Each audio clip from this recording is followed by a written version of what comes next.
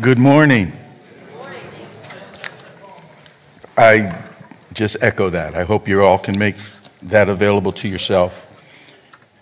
We're here for a purpose other than a lot of what we spend our lives doing. We're here for the kingdom of God, for his name's sake. Amen? John 7, let's go. I don't have time to take a lot of other introduction.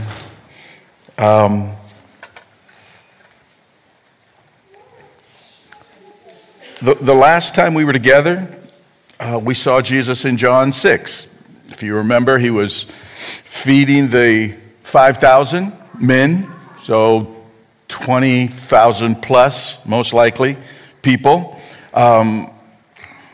He had to squelch an uprising of the people that wanted to force him to become king. He revealed himself as the bread of life, for which he got tremendous pushback and resistance. He experienced a ministry setback. If you recall that as he's explaining this concept of I am the bread that came down from heaven, some of the teaching seemed too difficult for the people who were considered his disciples, had been following him around, and it said that many followed him no more. And then chapter 6 ends saying, well, at least the 12 stayed with him, which was a good thing. But even one of them, it says, was a betrayer. So it left us sort of like, eh. And it's now 6 months later. Okay? So we're going to pick up our study in John, only the 7th chapter, and we're 6 months from the last time we talked with him. In John's account, some of the other Gospels fill in some of the things that probably took place during that period of time, but John chose to jump ahead, and we're going to start John 7, verse 1. After this, Jesus went about in Galilee. He wouldn't go about in Judea because the Jews were seeking to kill him. Now the Jewish Feast of Booths was at hand. Okay? Tells us three things by way of introduction. Jesus is in Galilee. All right, he's in Galilee for a reason. He's in Galilee. Now, he has not been restricted there. He's been making many trips back and forth, Jerusalem to Galilee to Samaria, all these during these 6 months. So after this, we don't know exactly what this is. But what we do know is during this 6 months, while he's continuing to minister and do the things that are necessary in establishing the kingdom of God in the earth, he's continuing to deepen the Jews' resentment of him to the point where he's had to sort of keep himself in Galilee and avoid going to Judea until it was a right moment and a right time, because there were death threats against him. There were people who literally wanted him dead in Judea. They weren't happy with who he was, what he was doing, and who he claimed to be. They wanted him dead. I don't know that we can realize the pressure that must have been. And we also know that it was a Feast of the Tabernacle, the Feast of Booths, Sukkot. It was a fall, the last festival of the season of the year. It was in the fall. It was probably late September, mid-October.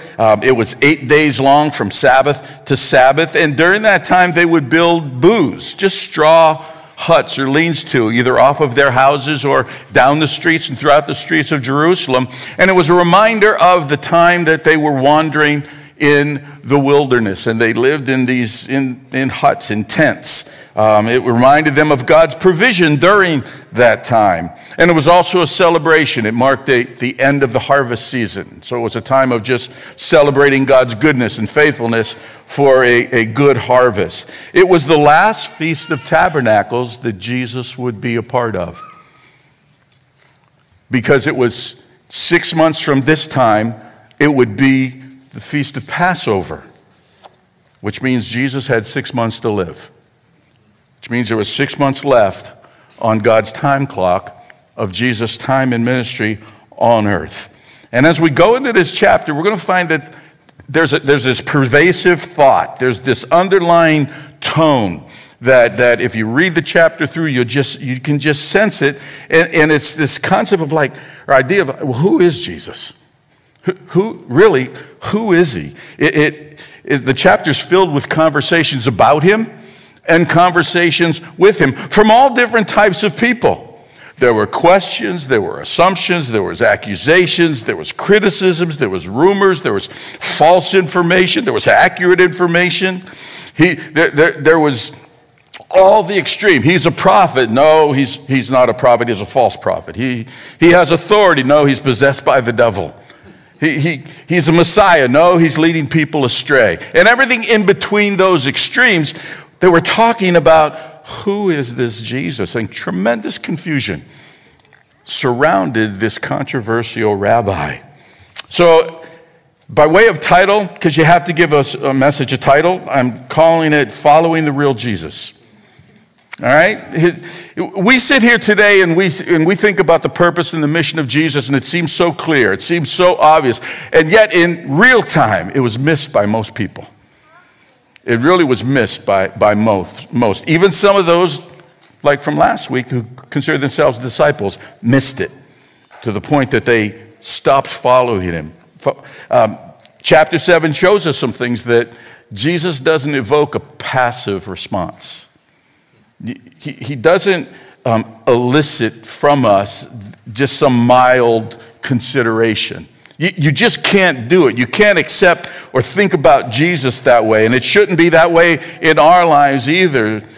John is going to tell us that as we look at 4 different groups who responded in some way, interacted in some way with the Messiah, we're going to see that none of them were mild reactions. All of them, if Jesus, the claims that he makes, you can't just be about that. He's saying some pretty broad, big concept things. He's saying making some claims about himself that you can't just be passive about. You got to do something with it. And hopefully as we walk through this chapter, you'll be able to glean some things, and I hope a little bit of time of self-introspection and investigation into our own journey of following Jesus. So let's take a moment to pray, and then we'll get into our text. Father, thank you. You are here. We're confident of that. And I'd ask, Lord, that in this time now you would set the table before us. I pray, Lord, as we come to your table, you serve what each of us needs. Lord, if there's folks came in today and they just feel under it, your word says that you prepare a table even in presence of our enemies. So there's victory today. So be with us as we open your word, make it life to us. In Jesus' name, amen. Amen. Okay, let's just start. Right at the beginning, we're going to look at the first group of people that we want to look at are his brothers. Okay, and the point that we draw out of the text is that following Jesus requires faith over familiarity. Okay, verse number 3. So his brothers said to him, "Leave here, go to Judea, that your disciples also may see the works you're doing. For no one works in secret if he seeks to be known openly. If you do these things, show yourself to the world. Since you can do all these mighty things, let as many people as possible see it." And then verse 5, "For not even his brothers believed in him." It's an interesting text. It's one of the few places where we get a little glimpse into Jesus' family, his biological, well, not sort of biological, half biological family. Mary and Joseph had kids, okay, after Jesus. They had a family. Mark 6:3 tells us that. It names 4 brothers: James, Joseph, Judas, who we know as Jude, Simon, and says, and sisters. It's plural, so more than one. It creates a picture, and you can have sort of fun thinking about it. What would it be like to grow up with Jesus as your elder brother? Could be interesting. What's it like to grow up with a sibling who's always right? Only he really is. Some of you had that experience, only this was true. This was real. That was always did the right things. Always got the best grades at Hebrew school. Usually ended up teaching during the day. What do you do growing up with that kind of guy? What do you do growing up where you know, he won't lie for you just to protect you? You know, who ate all the cookies? Or maybe he'd protect you, he'd just multiply them. He'd just make more. I don't know. What's it like growing up with a parent whose favorite line was, why can't you be more like? A lot of pressure. A lot of pressure. But in a serious way, this was a family.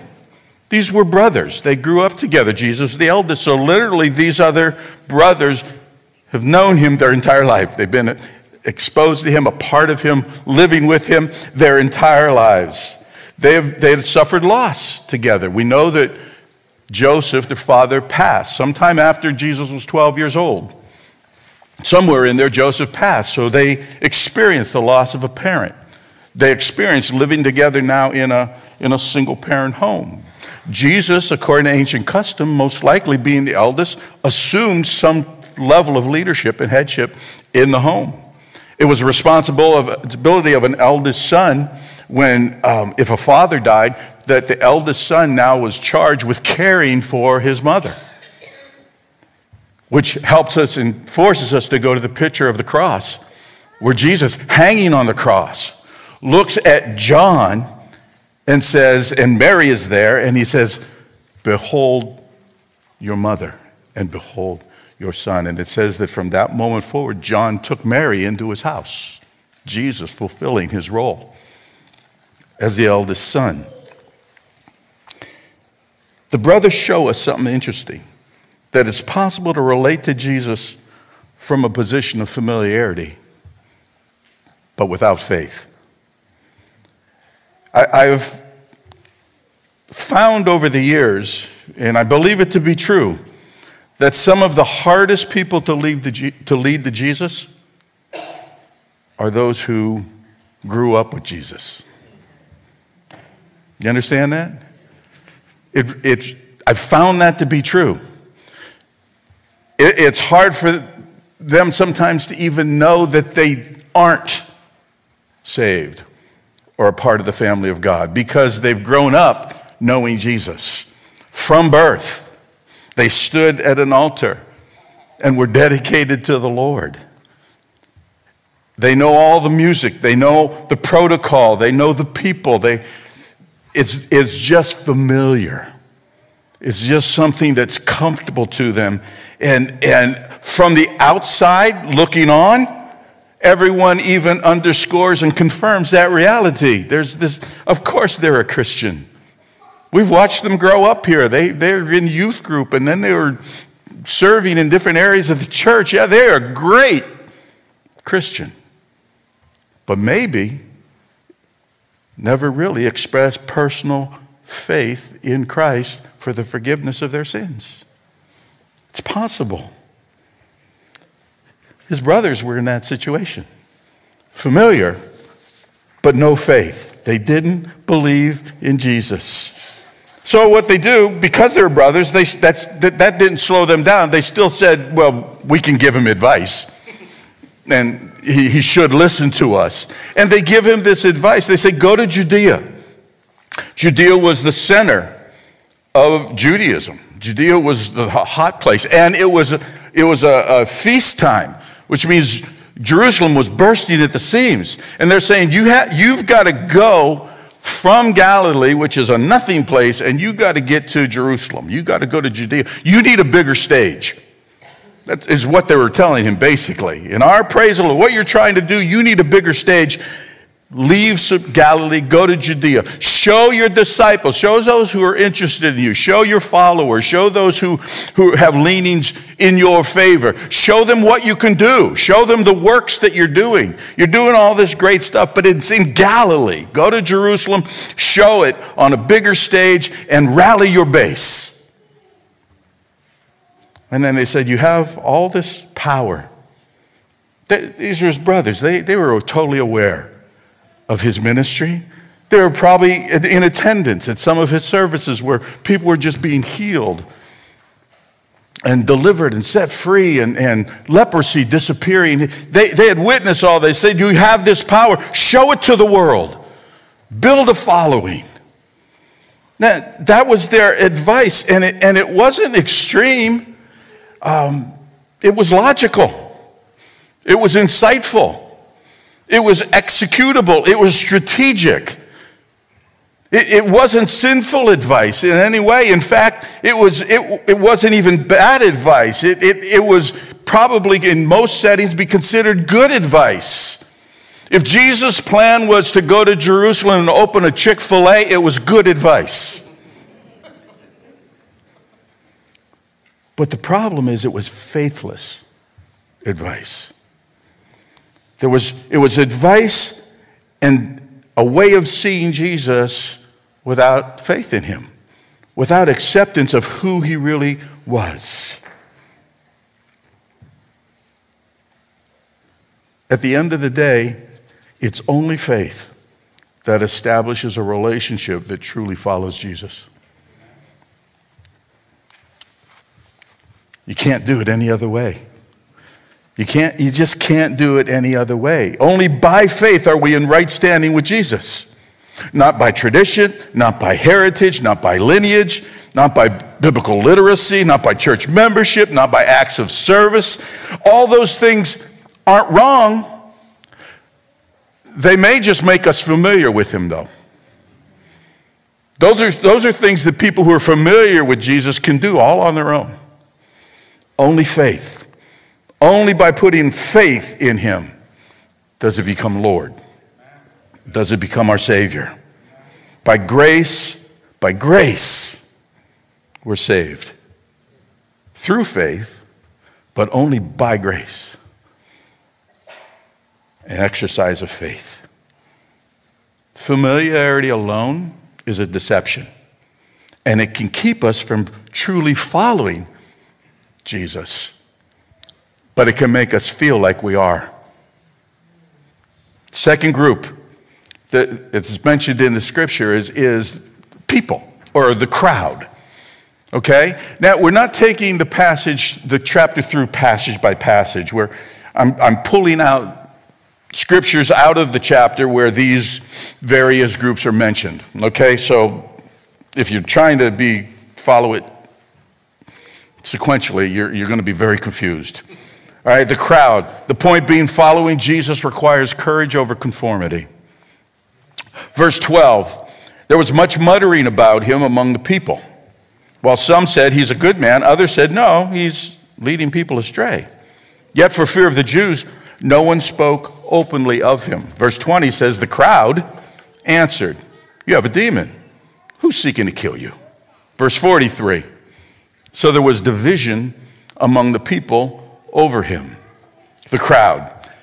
Today, the crowd would be the general public. We know that phrase, the general public. It's people in an area or a region or a country. This was the Feast of the Tabernacle. The general public gathered at that time was very broad, very vast, very, very diverse. Broad range of people, ideas, thoughts, backgrounds, all were gathered in this one place, and they would be the crowd. They would be the general public who was there. Can I tell you something? The crowd's a dangerous place to hang out. For a Christian, for a follower of Christ, we can't always avoid it, but we need to be aware of it. The crowd's a dangerous place. And let me just give you a few reasons why. Number one, the crowd is collectively divisive. He's a good man. No, he's leading people astray. The crowd believed both of those extremes. See, every crowd is a collective of smaller crowds. Within every crowd, there's a collective of groups, of camps, if you would, of tribes, of parties. Every crowd is just a collective of all these. Think of high school. They were all there, but in their little groupings. It happens every place there's any crowd. Any place there's a group of people, we find a way to find our people to the exclusion of people who aren't our people. It's reflexive inside of us. And then these groups within the crowd just naturally seem to divide. They find each other and then they separate from one another. Each grouping finding their own identity, their own language, their own style, their own agenda, their own rules, their own talking points, their own causes, their own mindset. They all think alike within that group, within the crowd, and that divides them from one another. And that division isn't always necessarily hostile. It could be passive. It could just be adversarial. It could be aggressive. But all of them have a us and them mentality. An us against the world kind of mentality. They see other groupings within the crowd as opposing sides. Secondly, the crowd is highly susceptible to misinformation. They are. See, there's no agreed standard of truth in a crowd. There's all these other groups who have created their own truth based on their own function and purpose and ideas, their own version of the truth. Which means everything they see and hear is filtered through the mindset of whatever camp they're choosing to be a part of. And that becomes how they live and how they react to whatever's going on. We're in a time, and God help us, and I pray you pray for us as a nation. We're in an election cycle. And most people in the crowd, and I guess we could probably say Christians included, have already picked the camp that they're going to follow. It's already predetermined. Which means everything that they take in, all the sights and sounds that concern the campaign, they're going to hear and view filtered through that predetermined position. Based on that group, based on that group mentality of the camp that they're favoring, have already chosen or are a part of. That's what crowds do. They create this natural division. Thirdly, the crowd responds to fear over faith. For fear of the Jews, no one spoke of him openly. Pharisees had tremendous influence over the crowd. And these days in our culture, a good resume doesn't count as much as broad influence. We have people who their goal in life is to be an influencer, to push agenda into the general public. And there's some people who make a whole lot of money because they have a skill and an ability to do and understand that psyche and how to make it happen. The Pharisees were an influential group. The Bible would call that the fear of man. The fear of man is a tremendous motivator in the life of a crowd. Fear of man is about fear of rejection, ridicule, embarrassment, being alone. FOMO existed in Jesus' time. Fear of missing out, needing a place to belong.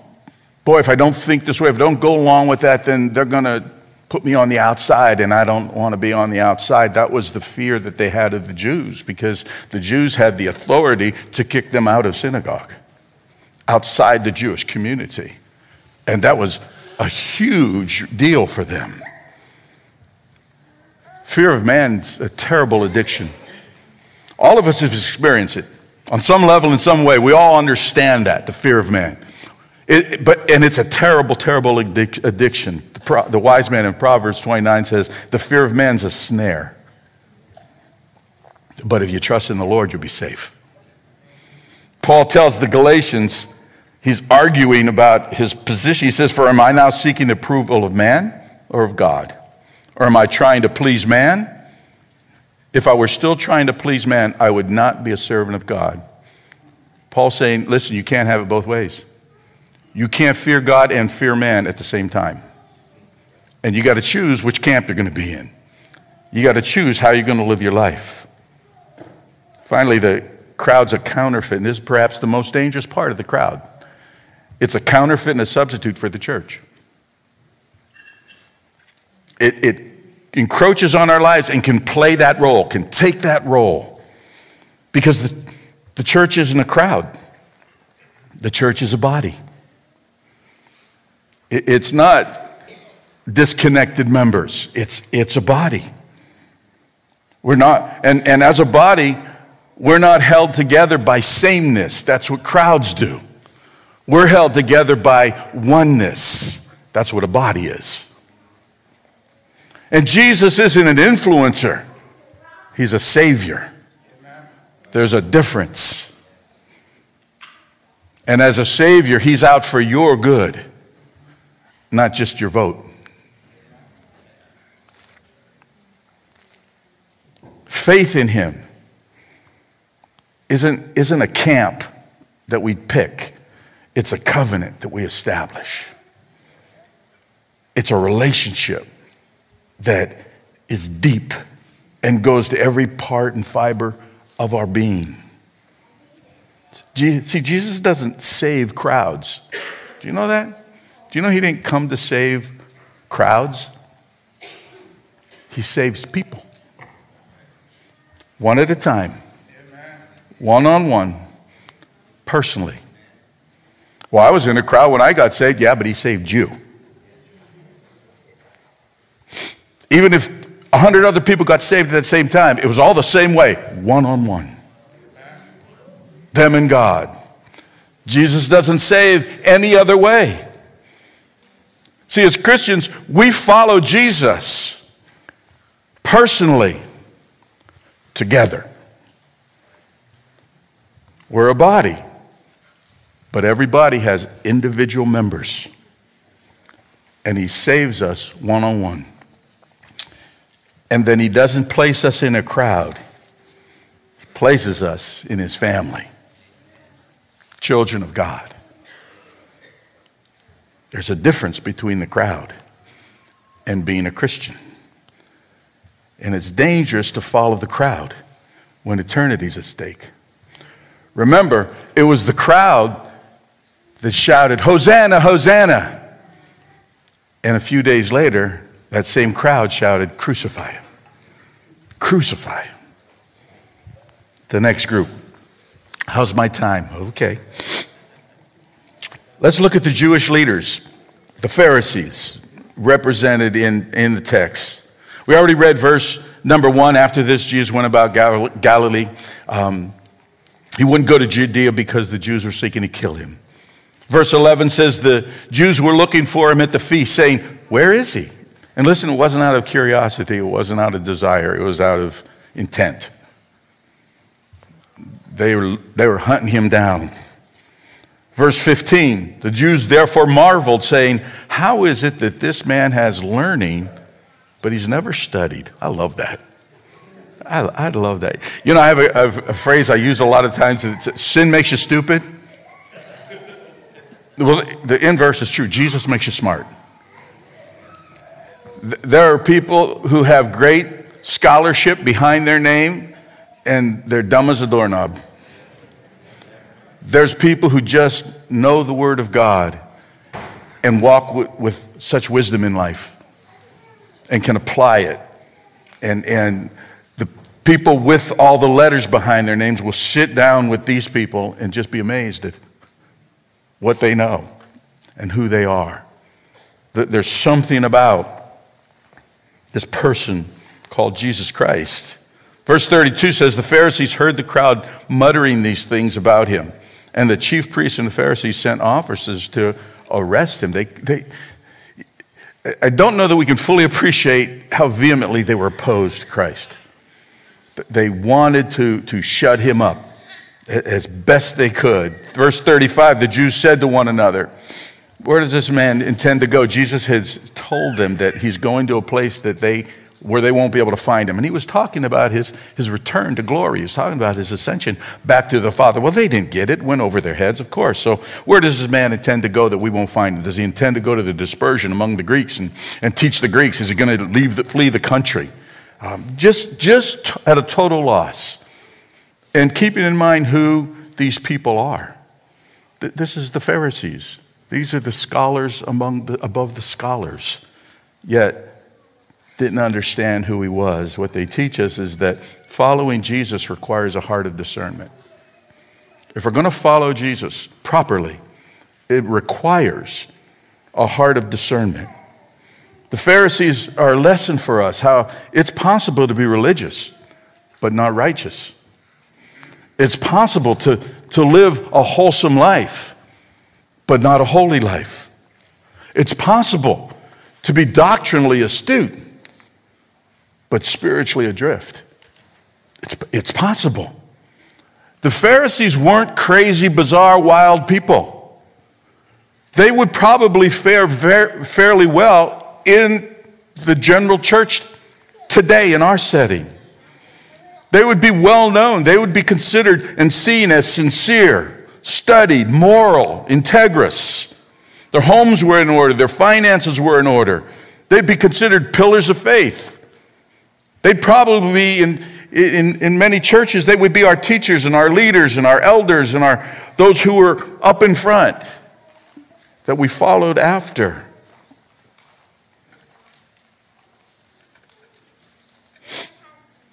They put to memory most, if not all, of the law and the prophets, what we would call the Old Testament. That was their Bible. And they had most of it memorized. They never missed church. They devoted themselves to serving the Lord. They understood that the coming of Messiah was the linchpin of their hope and their life's work, that he would be the centerpiece of their whole existence. And their teaching all pointed to that reality.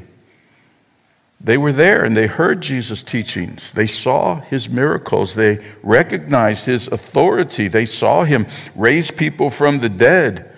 Jesus stood in front of them and declared, "I am the bread of life." These great Bible scholars. And they wanted him dead. They wanted to destroy him. How could those two things be true? How could those two things exist at the same time? How could they be so astute, but yet so lost, so confused? And we can list a lot of things that maybe contributed to that reality. Jealousy, pride. They want to protect their position. They're mad at Jesus because he exposed their hypocrisy. Maybe fear, maybe legalism, traditionalism. The list could go on, but there's a core virtue that I believe is missing. And it wasn't their devotion, and it wasn't their doctrine, it wasn't their diligence. They excelled. But it was their lack of discernment. They missed Jesus. They couldn't discern who he was. Discernment's not one of the spiritual disciplines and virtues that we hear taught a lot. It's not brought up a lot. But yet it's irreplaceable. If we're going to be followers of Christ, it's irreplaceable in its value and its necessity as we follow Jesus.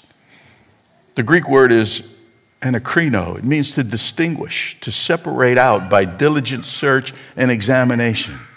It's the ability to see truth from error, right from wrong, to discern. It's a spiritual activity. All right? Discernment is a spiritual activity. It's not generated from our soul. If we try to generate discernment on a spiritual level out of our soul, that's called witchcraft. James says this, "But the wisdom that's from above is first pure, then peaceable, then gentle, open to reason, full of mercy and good fruits, impartial and sincere." Wisdom that comes from above comes from one place, the Spirit of God. The Holy Spirit. "I will guide you into all truth." Wisdom is the ability to hear and receive spiritual communication and apply it in day-to-day living. That's a spiritual activity. That's not of our flesh. That's not from our soul.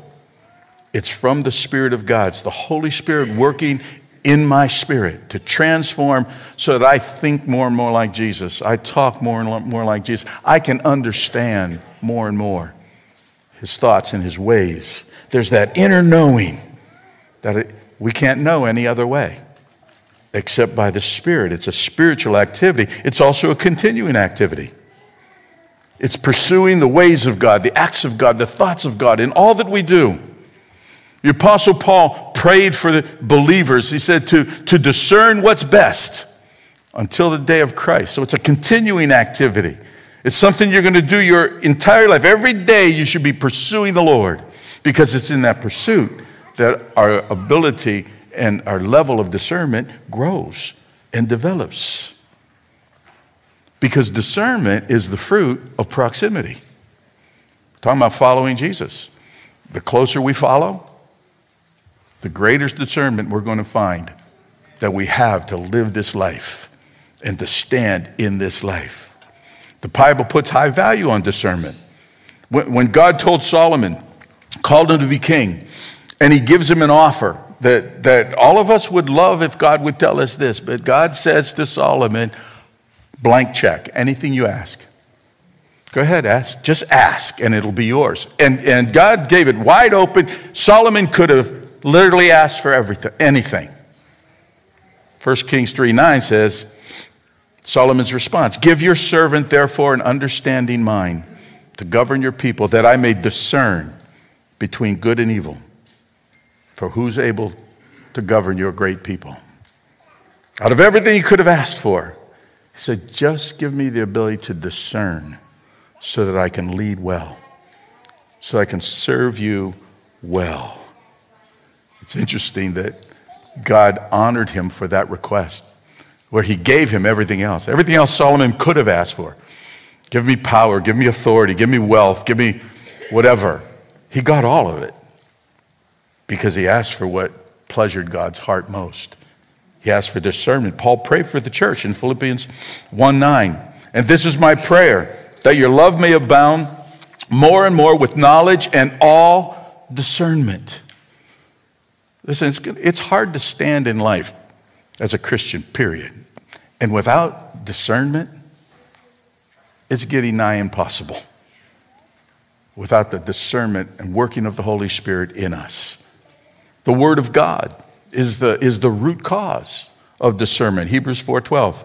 For the Word of God is living and active, sharper than any two-edged sword, piercing to the division of soul and spirit, joints and marrow, discerning the thoughts and intentions of the heart. Basically what that verse is saying, you got to know your Bible. You got to know your Bible. Because discernment isn't going to just be this something that wells up inside of you out of nowhere and you just know. It's going to be rooted in the Word of God. It's going to be affirmed by the Word of God. Many times the discernment that comes up will be the Word of God. A verse, a passage, a truth that the Holy Spirit has planted inside of you before this, that He brings to the surface in the moment. Discernment requires continual growth. Hebrews 5:14. Solid food is for the mature, for those who have their powers of discernment trained by constant practice to distinguish good from evil. It's a maturation thing. You grow in discernment. You don't have all the discernment you need yet. We grow in this thing. It protects us from worldly conformation. Romans 12:2, everyone knows it. Don't be conformed to the world, be transformed by the renewal of your mind, that by testing you can discern what the will of God is, what's good, what's acceptable, what's perfect. Has to be discerned by the power of the Holy Spirit. Our natural man's incapable of accepting. 1 Corinthians 2:14, the natural person does not accept the things of the Spirit of God, for they're folly to him. And he's not able. We have no capacity to discern in our natural being because they're spiritually discerned. It's that clear and it's that simple. God's desire for His church. Every one of the 7 churches in Revelation has this statement. He who has ear, let him hear. Let him discern what says the Spirit of God to His church. I don't know about you, but I believe we need a revival of discernment today. I believe we need a revival of Spirit-filled believers who know how to hear and understand the voice of God and apply it in life, who have a discernment of what's right and what's wrong. That's getting very confused today. In fact, right is growing bigger and bigger, and things that are wrong is getting smaller and smaller, to the point where really it's almost like nothing's wrong except to follow Jesus. We're getting pushed off to this side, and we need a church that's willing to discern the voice of God, stand up and say it out loud. Amen? Okay, I wasn't sure you were going to say amen back. I'm glad you did. The last group, all right, the last group. There's a group of believers. There's good news in all of this. Some in the crowd believed. In spite of all the controversy, the tension, they believed. Verse 31 says, yet many of the people believed in him. They said, when Christ appears, will he do more signs than this man has done? You know what I love about this passage? Is it's not only a response of faith, but it's a reasonable response. We get labeled as being these crazy people. We get labeled that Christianity is just an emotional crutch, that Christianity doesn't make sense, that Christianity is just for crazy. It's a leap into nothingness, that it's just if it's faith, it's blind faith. And we are considered by others who aren't believers as unreasonable. It just makes no sense. What you believe just makes no sense. That you would live and act that way. But Hebrews 11 comes along and says, no, faith is substantive. It's not a leap into faith. It's not nothingness. We're not believing in something that's fantasy. It's substantive. The Lord gives an invitation. Come, let us reason together. Because if we can reason together, faith will make sense to you. If we can reason together, if you'll consider who I am and what I've done and what I'm offering, you will believe. You will find that faith is the proper response. There's no bait and switch in the Bible. The Bible's really clear. It doesn't hide things. It doesn't promise all these things and then once you're in the door, oh, by the way. It doesn't do that. The price of discipleship is spelled out clearly. There's no secrets. There's no hidden agenda. If you read the 11th chapter of Hebrews, you'll find out the spans of people of faith, who some seems like they got everything they wanted and some people died. Horrible deaths. All people of faith. How do you explain that? Except the Bible includes it. Jesus said, you don't build a tower and you don't go to war without first what? Counting the cost. Counting the cost. You just don't do it. If you're going to go to lunch today, you don't go to lunch today if you don't have money to go to lunch today. You count the cost. And the Bible is clear about it. And so some in the crowd reasoned. They had solid reason. They said, when Messiah comes, we know the anointed one's coming. When Messiah comes, he can't do anything more than this man is doing. His wisdom, his authority, his power, his compassion, his love, his grace. It's got to be him. And their faith was reasoned. And then they exercised faith and said, we choose to believe. We choose to make him our Lord, our Messiah, our Savior. They heard all the other camps, all the other conversations, all the other inputs, and said, no, this is what we're going to believe. This is what we choose to believe. It just makes sense that he has to be the Son of God. My final point. Following Jesus is in response to his invitation. Verse 37, 38, on the last day of the feast, the great day, Jesus stood up and cried out, if anyone thirsts, let him come to me and drink. Whoever believes in me, as Scripture has said, out of his heart will flow rivers of living water. And I want you to see this picture. Jerusalem's packed. People are everywhere. And Jesus is in the temple. He's standing in front of who knows how large of a crowd. Jerusalem is the heart of the nation. The temple is the heart of Jerusalem. And Jesus is standing in front of the backdrop of all of Jewish history. Israel's whole existence is represented by this temple. 2,000 years since God called Abram out from Ur of the Chaldeans, then Isaac, and then Jacob. God changes his name to Israel, and Israel has 12 sons. One of those sons goes into Egypt, and because of that action, God blesses him for a purpose, and that's to save Israel. And Joseph eventually brings his family to Egypt because of famine in the land, and they're settled there, and they prosper, and they grow, and they expand to the point where the new Pharaoh is threatened by them, and now they know bondage and they know slavery.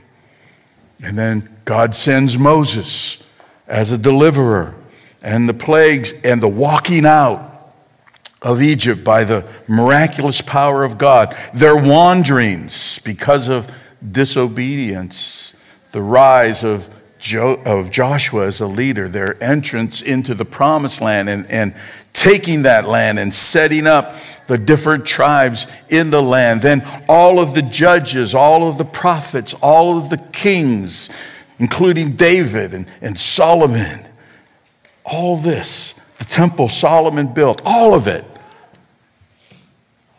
Jesus stands in front of that day. He's standing in the temple after 400 years of silence. This is new, that God is speaking again. 400 years since Malachi the prophet laid his pen down, and since that time, nothing new from heaven. No fresh word, no fresh revelation, no prophetic voice for 400 years, and then there's a little stirring. And we find out in the wilderness this man called of God, the last prophet of the Old Testament, standing and announcing, "Behold the Lamb of God, who takes away the sins of the world." Jesus stands in the temple as heaven's representative, and he says, "If anyone thirsts, if anyone's dry, if anyone knows about and experiencing dehydration, parchment, if anyone's in a time of drought," and he wasn't speaking physically, speaking figuratively about the condition of their heart. See, this feast was like none of the ones that came before. It's a celebration of God's harvest and God's provision for the people. And here's God's provision, the bread of life standing in front of them. It says, "Come and drink. Come and drink." Jesus offers salvation then and now to all who believe. His invitation is extended 2,000 years later to this place, to this time, to our world, extended to each of us today. And you can hear that in your mind. You think, "Well, but I'm saved.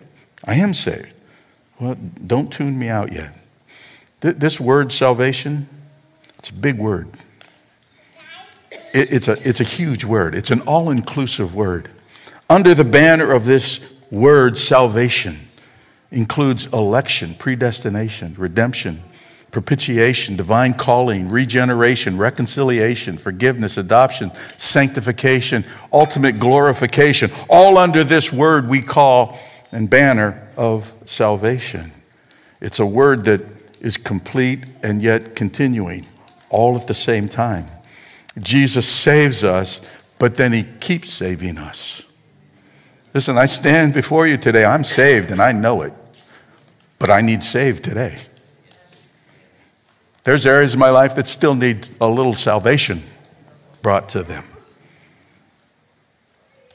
So I'm going to challenge you as we close today to respond to Jesus' invitation.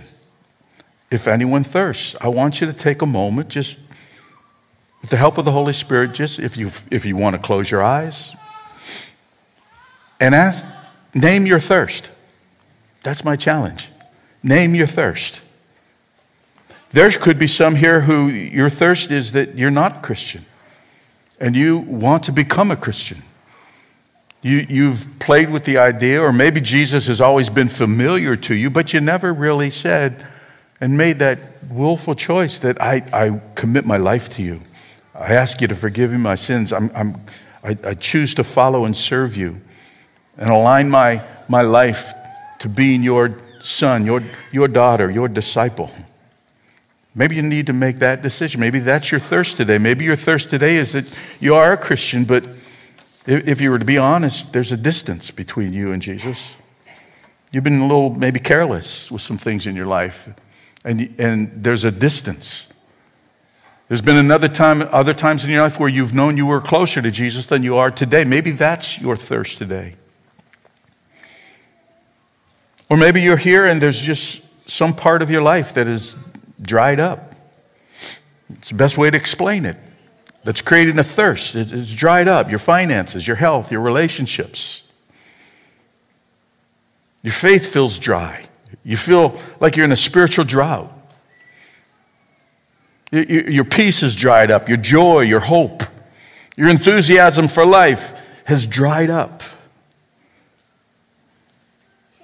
You can also experience dryness when things are going well. You may sit there and say, no, I'm really comfortable right now. But I would give a caution, and without accusation, but ease has a way of making our walk with Jesus less urgent. Ease has a way of starting to lag behind or walk a little slower in our following him and not even realizing it. When we have ample provision, it can become a mask for spiritual dehydration. We may not even recognize a dryness because we have all the things that we need. And we may need to draw a little closer today. Jesus says, then and now, come and drink and keep drinking. You can't stop drinking. Just like you can't stop taking in water. You can't stop taking in the person of Jesus Christ. So I'm going to ask you as we close today, and I'm going to pray. I'm going to ask you to be a little bold, but in this place, this is a safe place. There's really no boldness involved. But if you're thirsty today, just stand where you are. So I know to include you in my prayer. Just stand where you are. There's no shame in that. The only shame really would be recognizing that and not standing, not responding, because Jesus is here. And he's saying, I'm here to satisfy thirst. I'm here to draw you closer. I'm here to bring you to a place of following after me in a new way, a fresh way. Not that you haven't been. Listen, I'm standing with you today. I am here with you standing. Because there's some parts of my life I need God to water. I need Jesus to bring some refreshing.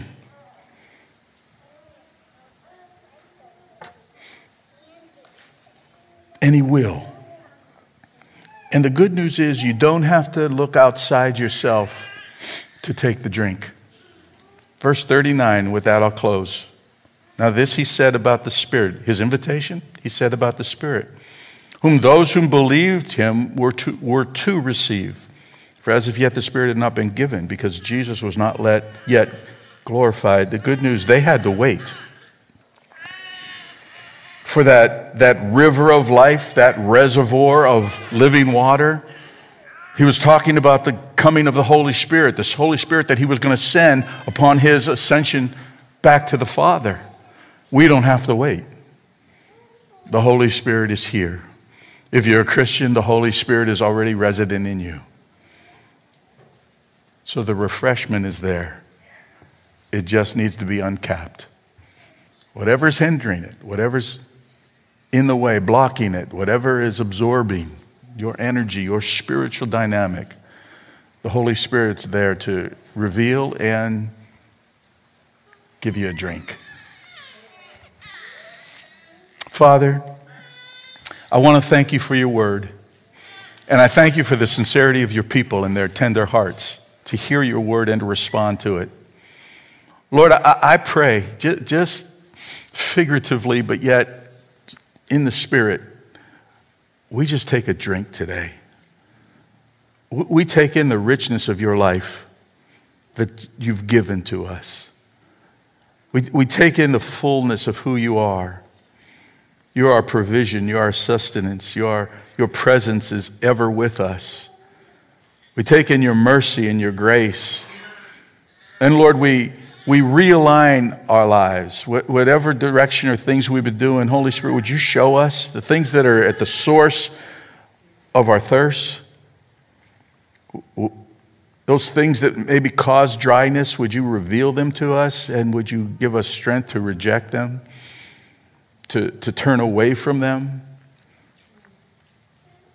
And would you let the wonderful refreshing of the living water of your life that's in us by your Holy Spirit just flow out from us, refreshing us, and then even beyond that, refreshing to others. Let others get swept up in the current of the flow of your life in us and through us. God, I thank you today for setting your people free. I thank you for drawing all of us closer. Our devotion is to follow you closer and closer each and every day. Seal this moment in our hearts. By faith, we see it done and we'll walk it out. In the name of Jesus. Amen. Amen. Praise the Lord. God bless you. So glad you were here today. Take time to greet one another before you leave.